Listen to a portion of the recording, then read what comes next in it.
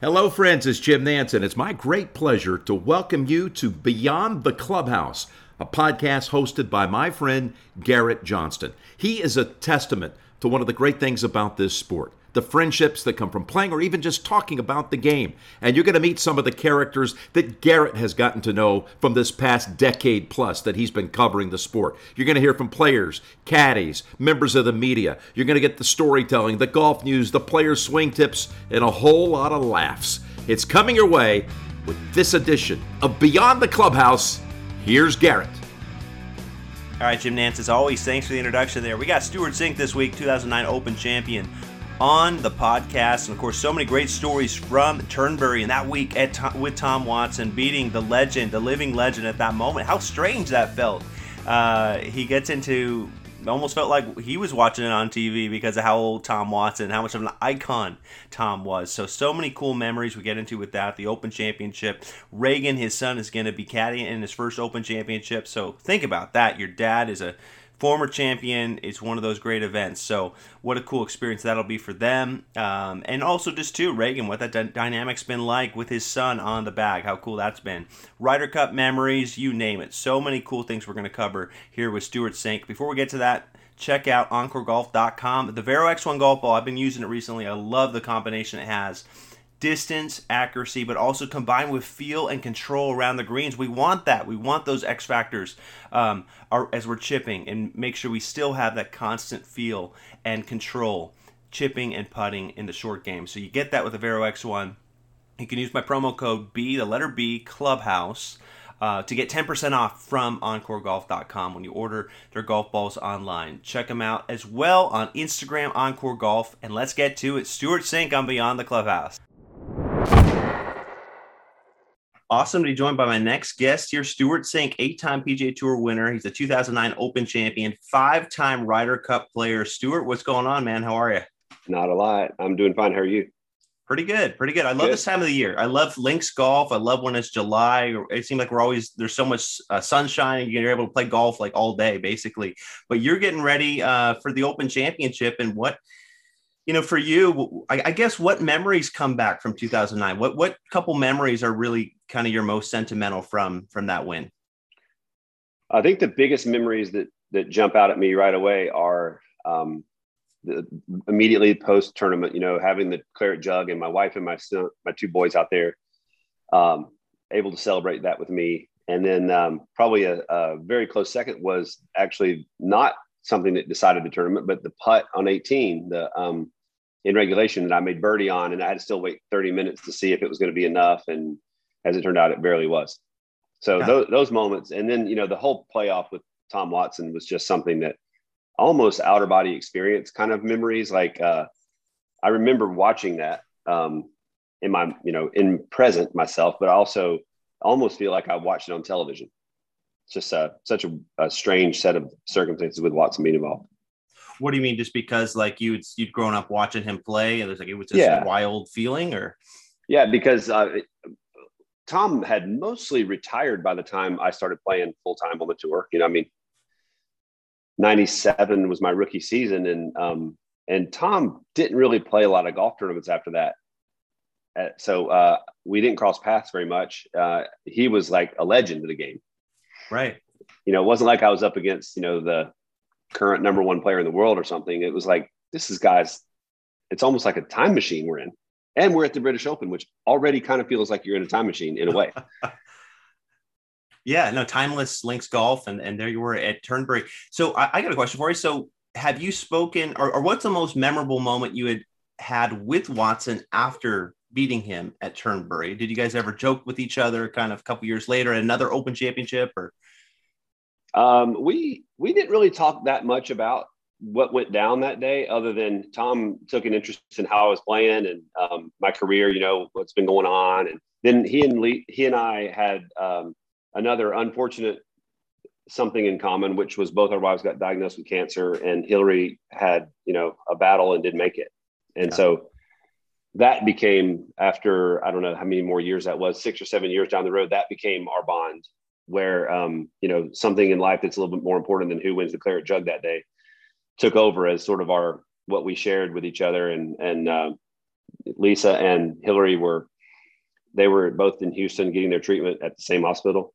And, I live in Atlanta, Georgia. Tom was in Kansas City. So we both chose Houston. And I saw him in Houston one time when we were both down there for our wives and getting away from things just to go practice a little bit. It was so strange that day. It was a cold day in Houston, and we were the only two people in the parking lot.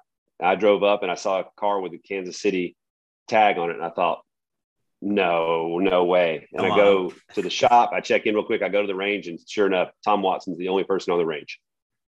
And so, we got to catch up a little bit then. And it's just, that became our bond. That became the thing that we had in common, where we have the golf bond with a lot of different people. You can talk about the courses, you can talk about the way the round played or the greens or whatever, and you can share experiences like that. But the bond we had about our wives' diagnosis became a lot more strong. I could imagine. Yeah. Well, jokingly, did he ask you for a rematch of a 4-hole aggregate at that point? And once you were on the range, or what? He didn't. No, he didn't want any part of me.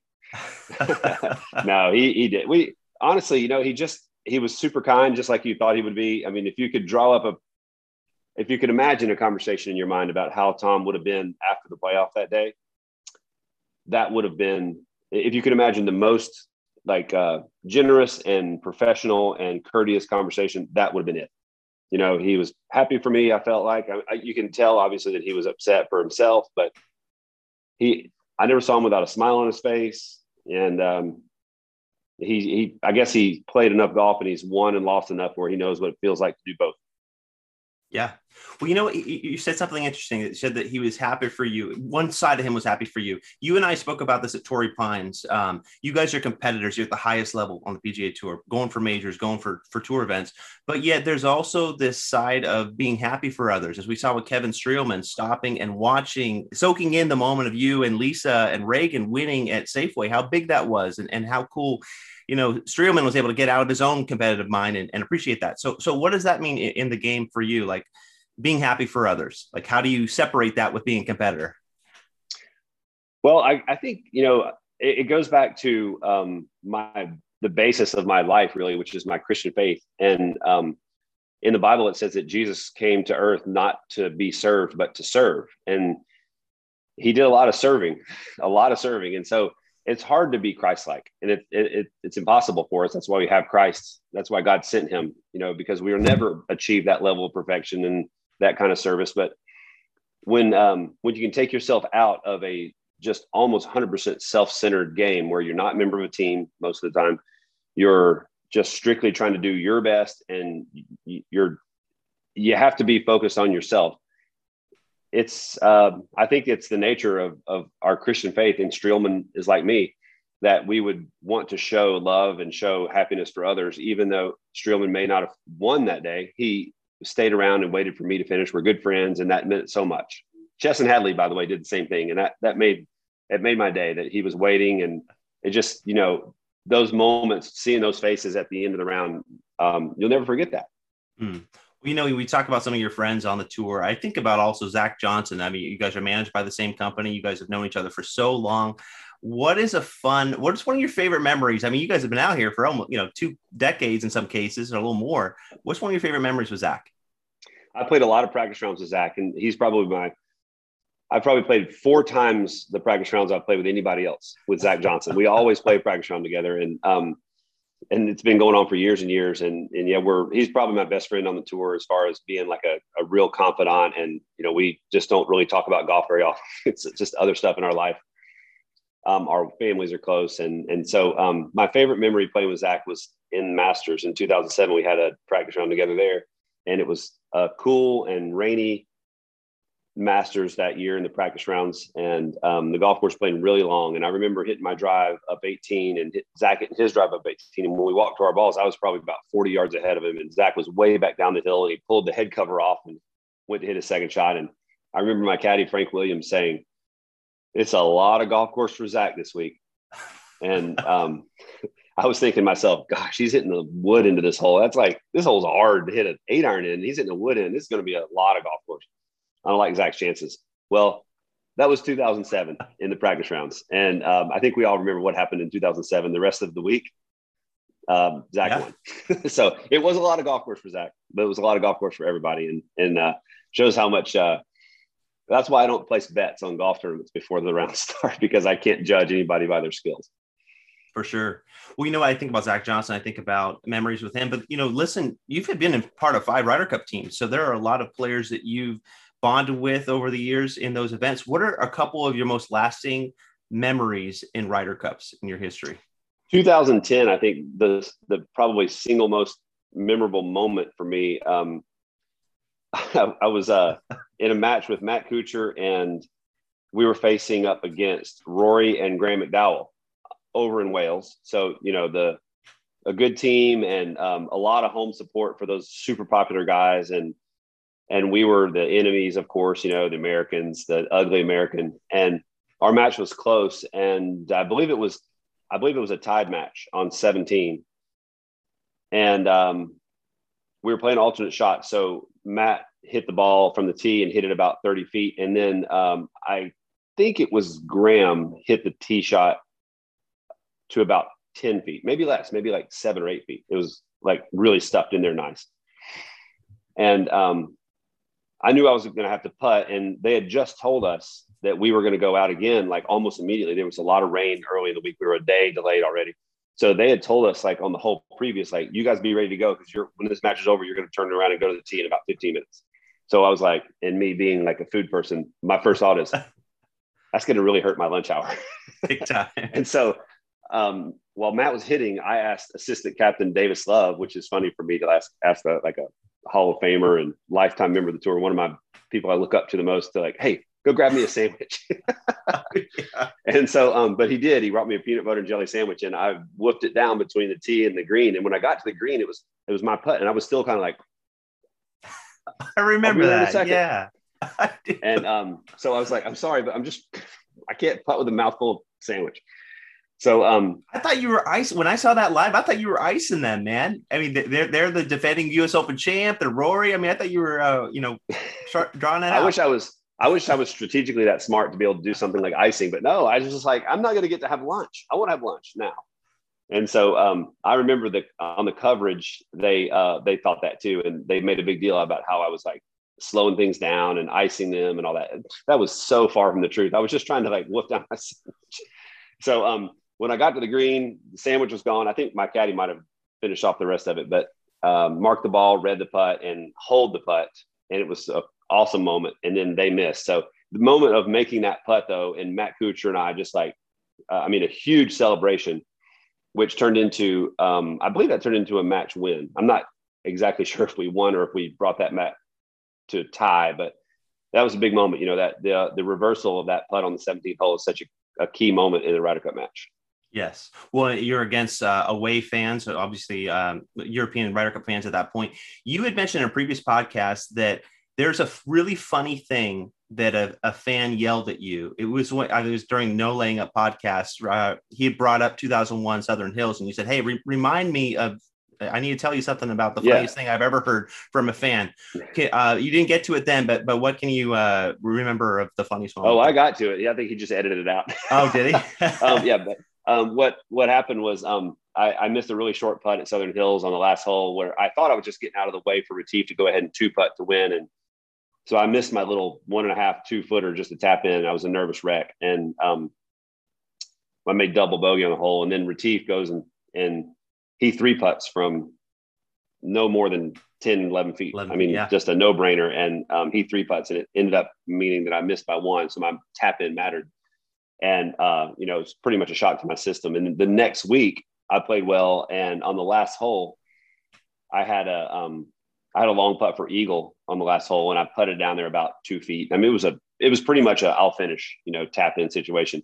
And when I was walking down to the hole, one guy in the crowd yelled, "Sink, don't putt out." Because, and he was, of course, referencing what had happened on the week before. And as soon as he said that, it kind of like became obvious to me, like, okay, the rest of the world saw that.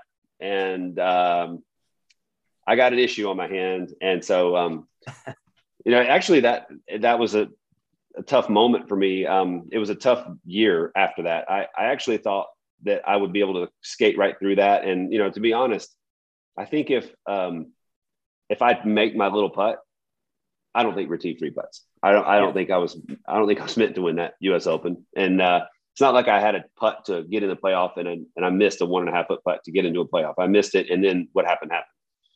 But the truth was at the time that really did affect me, and it bothered me. And I was a little bit concerned about my public perception, and I felt like everybody thought I couldn't putt. And I was like, you know what? I can putt, but everybody thinks I can't. So I'm just going to go with them. I'm just going to believe that. And so it took me a little while to kind of work my way through that. And but that's hard, for a golfer.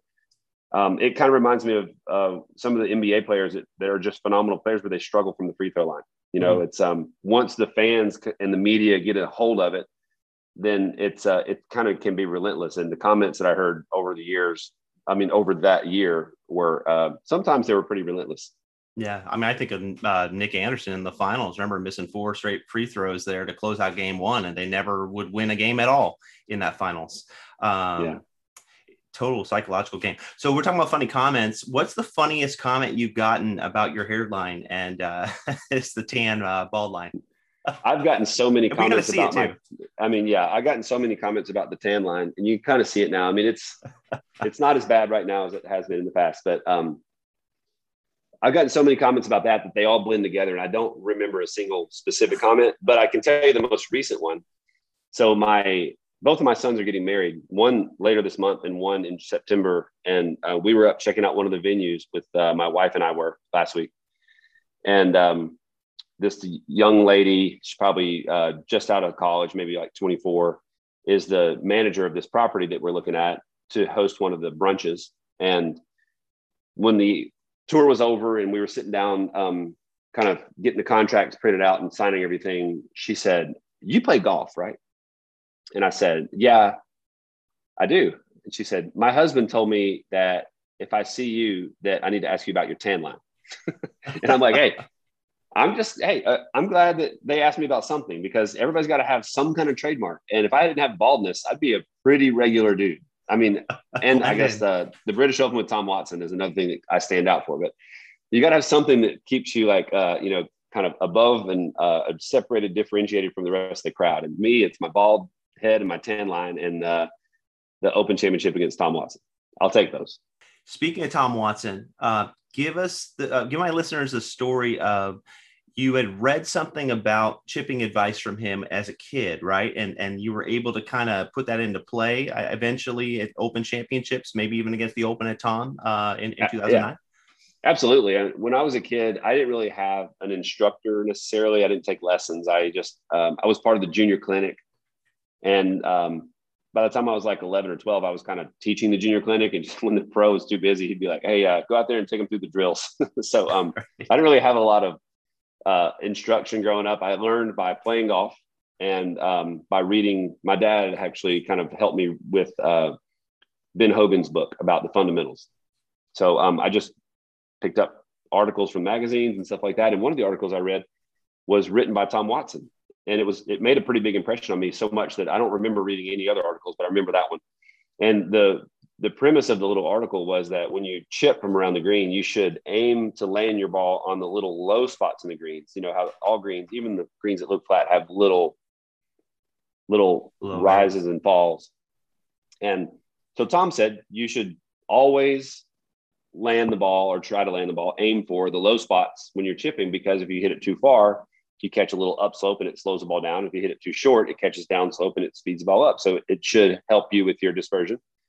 And I thought, that's pretty genius. And I immediately put that into play. And I always have thought about that when I'm hitting shots around the greens. But then when I go to the Open Championship for the first time in 98 at Birkdale, the way the ball bounces around the greens and the way you have to expect a lot more roll, it really was magnified. And I thought it was just brilliant how you need to aim for the low spots all the time there. And so ever since my first Open, I've always used that strategy that I learned from Tom Watson. And I'm sure, I can't point to any specific shots at Turnberry, but I'm sure probably a dozen times during the week I thought about that. Yeah. I can imagine, especially because it gets so tricky there. I mean, chipping's a different ball game on links courses, it seems like, than it is on Parkland courses. As we get into instruction a little bit, I want to ask you about your pre-round practice routine. For Stewart Cink, what is your go-to process there in your pre-round warm-up for a round? Yeah. Now, I don't even know how far back to go in this, because I feel like the pre-round routine starts the night before. And literally it actually does. Well, how about this? Let me go back to just the actual warm up on the range and okay. With the clubs. That's with the pretty clubs. easy. I'll describe it kind of two ways. When I walk out of the locker room and meet my caddy, who right now is my son Reagan, the first thing I do every day, I have a set thing where I do a little bit of what my coach and I call block practice, which is I set up a little station for alignment and for working on my eyesight, a little station that I do about anywhere from 6 to 15 putts. And I just try to work on my routine and my start line and make sure the ball is starting where I see it. And I use a dime to tell me, like, the size of a dime. If you put a dime 2 feet from your ball and you roll your ball across that dime and it hits the dead center of that dime, that putt goes in from 10 feet on a straight putt 100% of the time, if you have the right speed, as long as you have the proper speed. So I think that's a pretty good way to warm up. And my coach and I decided that's a good thing for me to put in. It warms up it gets you ready to what we call like routine it to death, because that's the name of the game in golf. We work on routine, alignment, rhythm, and hitting that dime with the ball. And that's 6 to 15 putts. And it takes about 2 or 3 minutes to set up, and it takes about 4 or 5 minutes to complete. So that's the first thing I do. And then I'll putt around the practice green just for, 3 or 4 minutes to get speed and work on a few short putts and left to right, right to left, just a little bit. And then I set up a similar block practice at the chipping green and do a couple little chips, a couple low ones, a couple high ones, a couple different clubs, just go through a little routine over there, then chip around, hit a couple bunker shots. And then I'm only hitting balls. I'm actually, by the time I get to the range and hit my first shot on the range, normally Reagan or my caddy, whoever it is, will tell me, like, all right, you got this much time. And most of the time for me, I have between like 20 and 26 minutes that's how much time I'm actually got to warm up. But the key to that is, and I'll go back to sort of describe what the pre-round looks like, is I've already gone to the workout trailer and done about a 35-minute warm-up routine where it's not really like weightlifting, but it's also not just like yoga either. It's like actively getting sweaty, getting the heart rate up, lunges on the bike, stretching. It's enough to get me sweaty. And so my body's already warmed up. So by the time I get to the range and hit that first shot, I'm not like, oh, time to loosen up. I'm already loose. I'm ready to go. I hit the first couple of shots, and it takes me, I could probably hit 5 shots and go straight to the tee and be completely loose. But what that does is it helps me actually practice before I get to the range and actually focus on like contact, rhythm, ball flight, instead of just focusing on like getting the kinks out. A lot of players do that. I'm not alone. It's hard to get a space in the workout trailer in the mornings before the rounds because it's so popular. But the way that started with me was by accident. I used to absolutely loathe the feeling of working out and then going to play golf. My coach used to do it to us in college. You got workouts at 9 a.m. and we're on the tee at 11. And it was the worst. We would qualify and everybody would shoot 76. And the coach would be like, you guys, what are you doing out there? And we're like, we feel like noodles. We can't do anything because we just got run through the grinder by the football strength coach.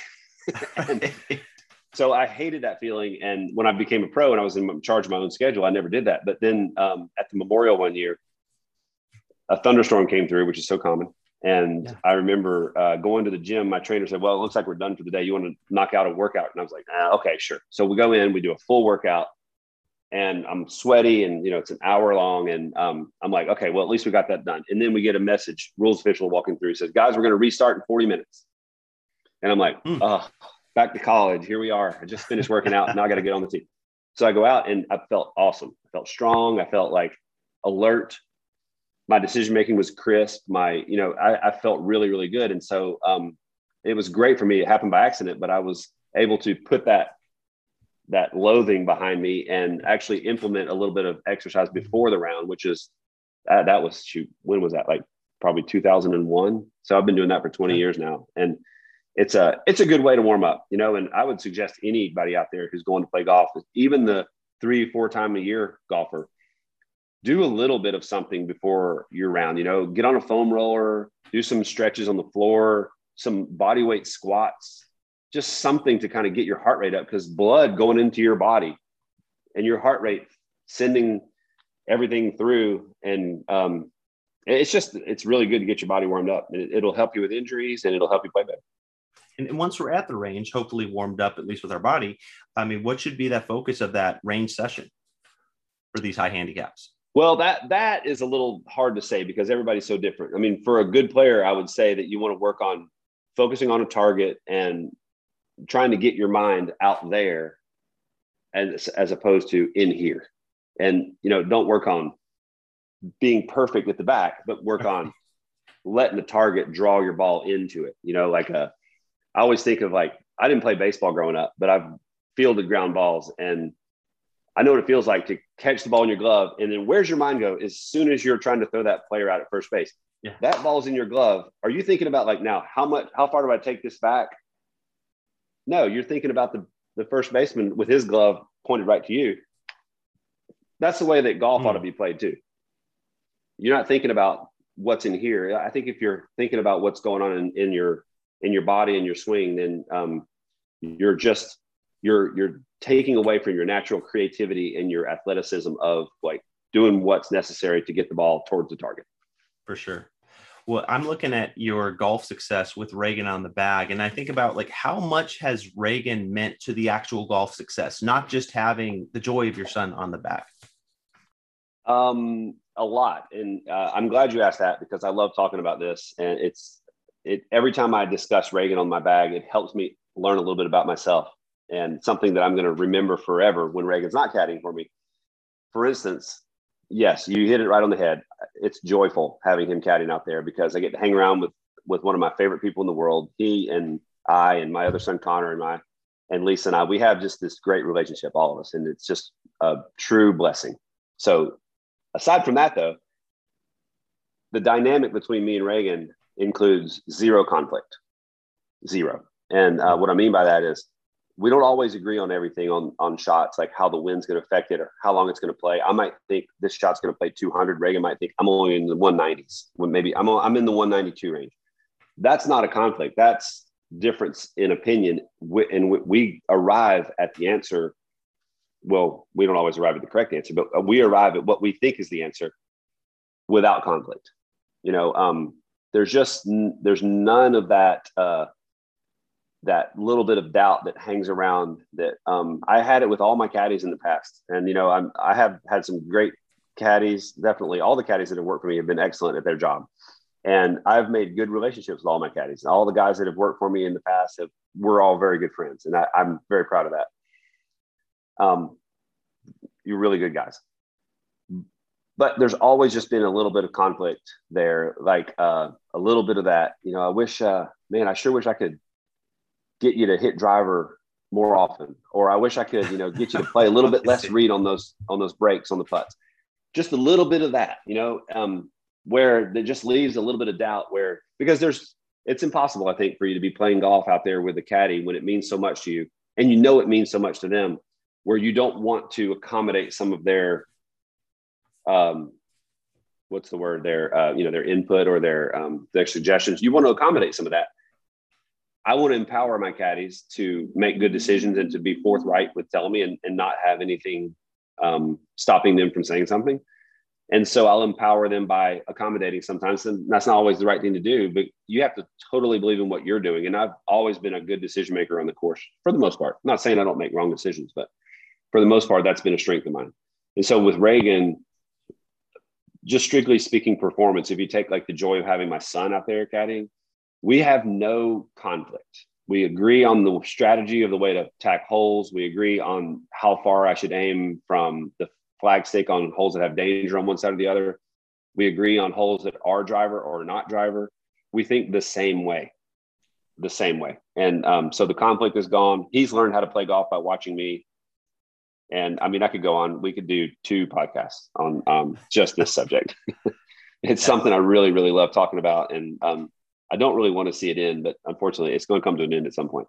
Do you think it'll be in the next few months, or is it just hard to say for sure? Well, the original plan was that he was going to caddy for me for 1 tournament. That was the Safeway Open.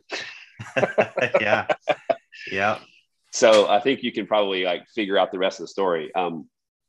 He started at Delta. Safeway. He was in between. Well, his job, he's working for Delta Airlines, and his job got affected by the pandemic. And so he had some time off, and he just suggested hey, I'll caddy a week.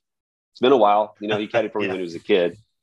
I'll caddy for you again. And I thought, well, that sounds great. I've played more golf with Reagan during the pandemic than anybody. We play all the time. And all we do when we play golf with each other is we caddy for one another.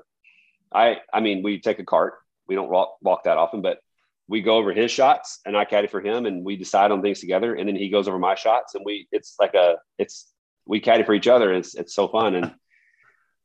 And it just naturally just worked out great. And so I told him, caddy for me at Safeway, and we won. And then caddy for me again, at Sanderson Farms. And if you finish top 5, we'll keep going. And when I finished the 18th hole, we were in 5th on Sunday. I finished 12th. And then so Kip Henley was caddying for me, my regular caddy at the time. Yeah. And I went to Vegas with Kip, and I played good except for on Sunday. And then I decided to play Bermuda, which is a tough place for caddies to go. Your player needs to finish probably around 20th or better for the caddy to break even that week. And so I figured Kip wouldn't mind if Reagan caddied there. So Reagan caddied there, 4th place. Yeah. And at the end of Bermuda is when Lisa and Reagan and I we had to wait around till Monday for our flight. And we were at the hotel and we thought, you know what, let's talk about this. His start date was supposed to be 2 days after that with his job at Delta Airlines. And so the conversation basically went do you like doing this? Yes. I really like you doing this. This is fun. And we're having some success. It's just a blast. Are you interested in continuing? Yes, I would love to, if I can work it out with my team at Delta. And he called, and Delta was just we know some people at Delta and right. Some key, I don't want to say any names, but I'll just say this, some key people at Delta. And so the conversations with them were just perfect. I mean, my friend is Ed Bastian. He's the CEO of Delta. And I called him and I said, Ed, I'm not asking you to do anything. I just wanted your opinion. You got daughters that are grown. There's a chance for my son to keep caddying for me. He's supposed to start with Delta in 2 days at your company. What do you think? And he's like, Stuart, we love Reagan working here. He's going to work here for 30 or 40 years. 1 year is not going to stop his career. This is something you could never expect to have happen for you guys as a family. Take advantage of it. Mm-hmm. It couldn't have been a better thing for somebody like Ed to say to us. And so that's kind of how Reagan got started caddying full time for me this year. But he is getting married in the end of July. And so we don't really think caddying is a great way to start your married life. So the way we have it set right now is Reagan's going to caddy for me through the FedEx Cup playoffs. And then after that, it'll be back to work somewhere. And we think maybe Delta, we're not sure. And I'm sure with Reagan coming out to his first Open Championship as caddy, I mean, you're a former winner. You know how former winners are treated there. You love links golf. That's got to be special to look forward to this year. And for sure. But the biggest thing that I've been looking forward to, actually the Open is my favorite tournament that I've been planning for Reagan to caddy in. The Masters and the Open are the kind of the top 2, but Reagan has a real affinity for golf courses and he loves design and he's just a real student of the game. And so he loves links. He loves links golf. And I was just hoping that he would be able to caddy all the way through the Open Championship, and that it looks like it's going to happen. So we get to go there. And my only regret is that I wish it was at St. Andrews, because that's my favorite course. And he also loves St. Andrews. He's never played it, never caddied there, but he'll get a taste of the Open Championship at Royal St. George's. What's your favorite course outside of the Rota links course out there? You love Ireland, you love Scotland, England. I really do. I haven't played a ton, but I'd say, my favorite first 9 holes of any course in the world, inside or outside the road, is La Hinch. The front 9 at La Hinch, I think, is just an absolute carnival to play. It's so fun. But I would say over there on that same west coast of Ireland, I like Doonbeg a lot. And it's kind of a modern course. It's only been around for like 25 years, but it just feels so cool. Like Greg Norman built this place and did an awesome job. And I really love playing there. It's a really fun course to play. I got some great memories. That's where we spent the 4 or 5 days leading up to the Open in 2009 when I won. Lisa, Connor, Reagan, just the 3 of us playing golf and Lisa hanging out and just checking out the town. And it was just a blast. I love that course too. How are you going to handle, I mean, you're not there yet, but how are you going to handle these tighter restrictions here for the Open Championship? Kind of like, how are you going to manage all that, you think? Well, I mean, it's going to be quite an experience, and quite ironic too, going from what we're going to experience at the Open next week, bubble wise, to the next week at the 3M in Minnesota, where there's no more testing. It's 2 different worlds colliding in a way within about 24-hour period. I mean, we're ready, and we'll spend the time we need to spend at the golf course, and we'll take our time doing it. There won't be any rush to come back to the place we're staying, because that's the only place you can go. No restaurants, no bars, no grocery stores, nothing. Just open experience. Back to the room. Yep. So it'll be a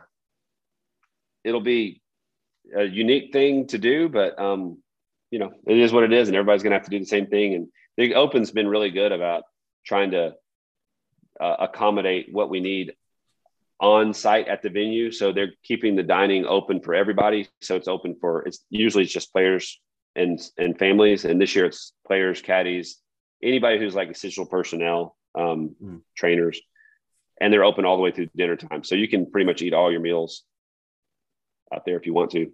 There's other options too. You can have food delivered in. Groceries, it's similar to here, where you got some options to delivery, and sure, I hope they have good Wi-Fi. I'm sure we'll be streaming a little bit. I'm sure. Well, here, I'll get you out here on this. Phil Mickelson winning the PGA at an older age at 50. What does it do for you in terms of what you can believe could happen these next few years for Stewart Cink? Well, I absolutely believe I still have what it takes to win another major. And it was before Phil won. Yeah. All that did was like just get my RPMs up a little bit. Golf is just such a strange game. You just never know when you're going to dig in there and find something and be able to hold on to it for a week. Even the best. I mean, I would say even Tiger Woods probably would say that there was some weeks where he just found something extra and won. I mean, he's won a gazillion times, but even Tiger would probably tell you that. Phil, I played with Phil the last competitive round before the PGA, which was the Sunday of Wells Fargo in Charlotte. Neither of us played the week after. And he and I played together Sunday, and he would tell you the same thing. And I'm going to tell you right now, it was not one of the prettier rounds I've seen on the PGA Tour in my career. And Reagan was like, "That's what Phil Mickelson plays like?" And I was like, no, that's not. That's just what Phil Mickelson played like today. And he, of course, knows that, golf is not, you don't always play your best. But to see Phil go from the round we played, and he was searching for things and struggling a little bit and just frustrated. I could hear him talking to his caddy, Tim, who is his brother. I could hear their conversations, and I could hear Phil like just striving for something. And wow, to go a week later and he won. It was pretty amazing. It just, like I said, it just revved up the RPMs for me. It just, I just feel like now's a time, and I know that I'm on the sunset of my career in a way, for playing in big time tournament golf, but I still got plenty of power, plenty of speed. I think pretty well, and my body feels good. And so I still love playing golf, and I love pursuing golf. That's the biggest thing that I think is going to keep me going for a long time. Great stuff. Stewart, hey, great visiting with you here on Beyond the Clubhouse. Thanks for taking some time, buddy. All right. You got it. Always a pleasure to catch up with you. Well, big thank you to Stewart Cink for joining me there. I love his insight on the Open Championship, the restrictions. There's a lot that they have going on for this particular year. So it was interesting to get his opinion, his perspective on what these restrictions are going to be like. And just great stuff with his son, Reagan, and just so much that's been going on there. I love what he said about Phil. Inspiration there, but he already had a ton of inspiration too at this point in his career at age 48. So enjoyed it there with Stewart Cink. Hope you did as well. We got more podcasts coming along down the line, and we'll talk to you soon on Beyond the Clubhouse.